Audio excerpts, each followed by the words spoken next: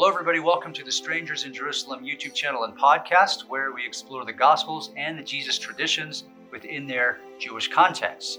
In this video, we are going to continue with the discussion on what the Gospels are and what influenced the writers of the Gospels. And we're doing this to try to see the forest from the trees, to get a bird's eye view of what's going on broadly in these texts and what are some of the potential factors, the political and historical factors that influenced how the Gospels were constructed. So in this video, we're going to continue that discussion.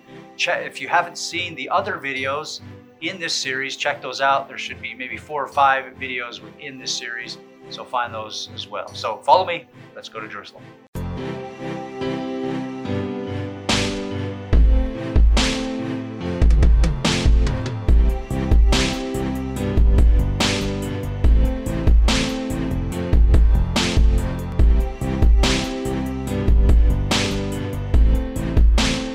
Now, I also want to show real quick the portrayal not just of the original apostles, but specifically Peter.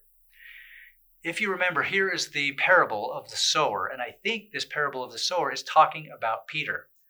It says, when a sower went out to sow, as he sowed, some seeds fell on the path, and the birds came and ate them up. Other seeds fell on rocky ground, where they did not have much soil, and they sprang up quickly, since they had no depth of soil. But when the sun rose, they were scorched, and since they had no root, they were withered away. Hear then the parable of the sower. When anyone hears the word of the kingdom and does not understand it, the evil one comes and snatches away what is sown in the heart. This is what was sown on the path. For what was sown on rocky ground, this is the one who hears the word and immediately receives it with joy. Yet such a person has no root, but endures only for a while, and when trouble or persecution arises on account of the word, that person immediately falls away. The reason why I think, and you got this up on the screen, hopefully for those who are getting this in the podcast will understand this. But when you see this up on the screen, I have these words highlighted. Rocky ground. Seeds fell on rocky ground. Peter's name means rock or rocky, Kephas. Also, these seeds spring up quickly, but they wither away, meaning they're very enthusiastic and they're very, they've got a lot of spunk and a lot of energy, and they spring up just like Peter did on many occasions. But the minute that there's a little bit of pushback, a little bit of turmoil or persecution, they fall. They wither away. This happens with Peter when he tries to walk on water. A little bit of waves came, he doubted, fell in. There's some other places where he does the same thing. He says that Jesus is the Messiah, and then right after that he rebukes Jesus and says that, tries to teach Jesus. So this is happening all the time. And then Jesus says that the evil one snatches those types of people away. Okay, this is important because as we go through, Peter's name means rock, as we said, but also this parable uses the word scandalizo, which is immediately falls away, to scandal. This is the same verb used later when Jesus tells the disciples that they would become deserters.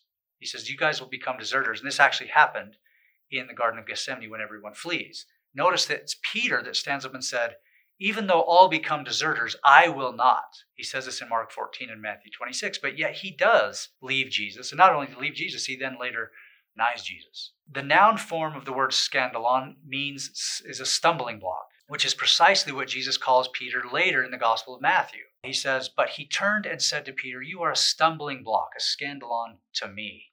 Just as in the parable of the sower, Peter quickly turns from a person of faith to a person with no faith or understanding. He rebukes Jesus and tries to correct him, and then notice what Jesus calls Peter. He calls him Satan. Get behind me, Satan. And he also calls him a scandalon, a stumbling block. Okay, these are fighting words that Matthew and Mark are using to describe Peter. So here, Jesus is consigning Peter to hell when he says, get behind me, Satan. So how do we know this? Because every other occurrence of the word scandalon in the Gospel of Matthew refers to those who will be in hell. So see Matthew 13, 41, 42, and Matthew 18, 7 through 9. 2 chapters later, after he calls him Satan, Jesus says, woe to the world because of stumbling blocks, scandalon. Referring back to Peter in Matthew 16, Jesus continues, quote, it would be better for you if a great millstone were fastened around your neck and you were drowned in the depth of the sea. We also get in Gethsemane, Peter, James, and John, Jesus tells them to stay awake, but they fall asleep 3 times. And Jesus is grieved and says specifically to Peter, quote, so could you not stay awake with me 1 hour? Peter also denies Jesus with an oath in Matthew 26. But notice that earlier in the Gospel of Matthew, Jesus prohibited his disciples from oath-taking, lest they, quote, never enter the kingdom of heaven.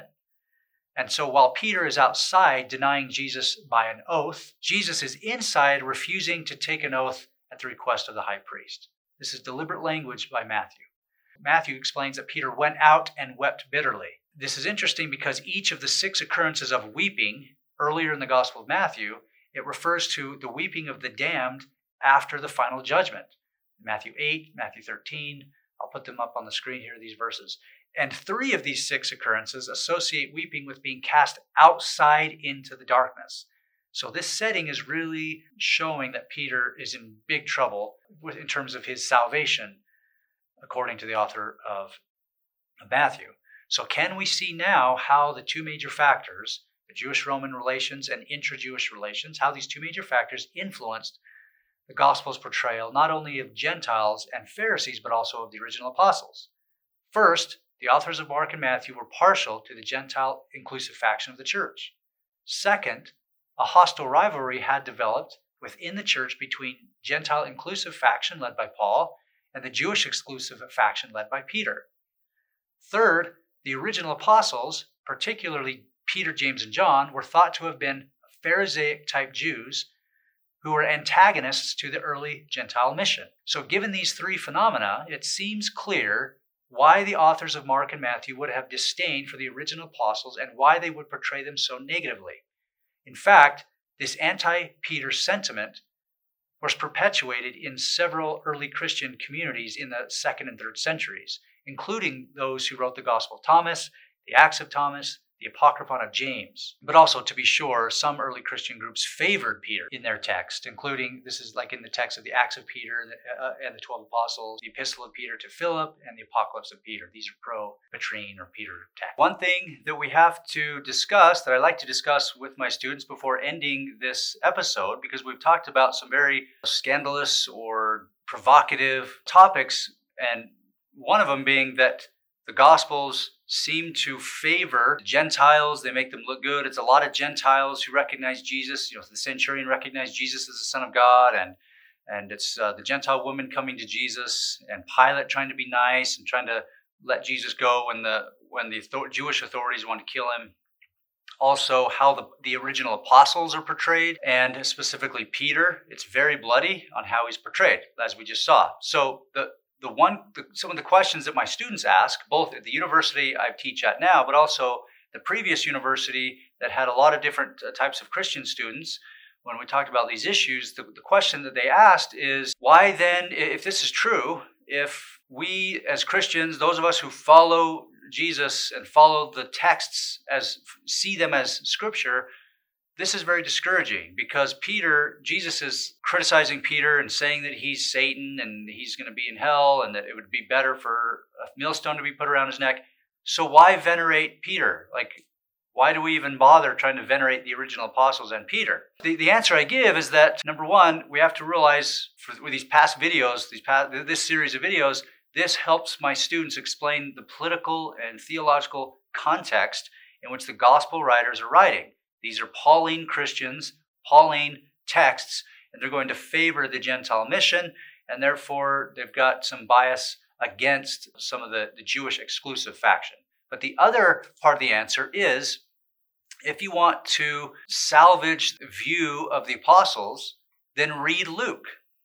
So let me give you some examples of what Luke, the author of Luke, comes along, and he sees this portrayal of the apostles and of Peter in Matthew and Mark. Probably this is what scholars are guessing that he is seeing, that Luke is coming after these texts and that he's responding to those. So here's what Luke does. I'll put here up on the screen. What Luke tries to do is to rescue their reputation. And one of the examples is that when Jesus rebukes the apostles during a storm and declares that they have no faith, if you remember we talked about that, notice that in the Gospel of Luke there is no rebuke. That's in Matthew 8, but also look at Luke 8, 22 through 25. The author of Luke specifically leaves that part out. In the Gospel of Matthew, when Jesus saves Peter from drowning, and he says, "You of little faith," remember this, Matthew 14, this is not included in Luke, nor is it included in John. They do not contain this story, or they contain the story, but they don't have Jesus saying to Peter, "You have little faith." In Mark and Matthew, when Jesus is frustrated because of the disciples' lack of understanding, again, this is Matthew 15 and 16, and also Mark 7 and Mark 8. The author of Luke omits these rebukes. He does not include them. Jesus calls Peter Satan, if you remember, as we talked about in Mark and Matthew, specifically calls him Satan. But the author of Luke changes this episode by deleting Jesus' attack on Peter. Look specifically at Luke 9:22, and he tries to portray Peter in a more positive light. In Luke, Jesus does not say about his disciples, "It would be better," so like in Matthew 18 and Mark 9, if you remember, Jesus says, "It would be better for you if a great millstone were fastened around your neck and you were drowned in the depths of the sea." That's some of the harshest criticism that Jesus gives the apostles. But in Luke, it's not there. Luke does not include that part of the tradition in the story. Mark and Matthew, in those Gospels, the apostles repeatedly fall asleep in Gethsemane, as you remember, which causes Jesus to sorrow. He has sorrow over the apostles. This is Matthew 26, 36 through 46, and also Mark 14, 32 through 42. Now, while that's in those Gospels, Luke changes the story. Now, the apostles do fall asleep in Luke, but the author of Luke adds that they fell asleep only because they were grieved.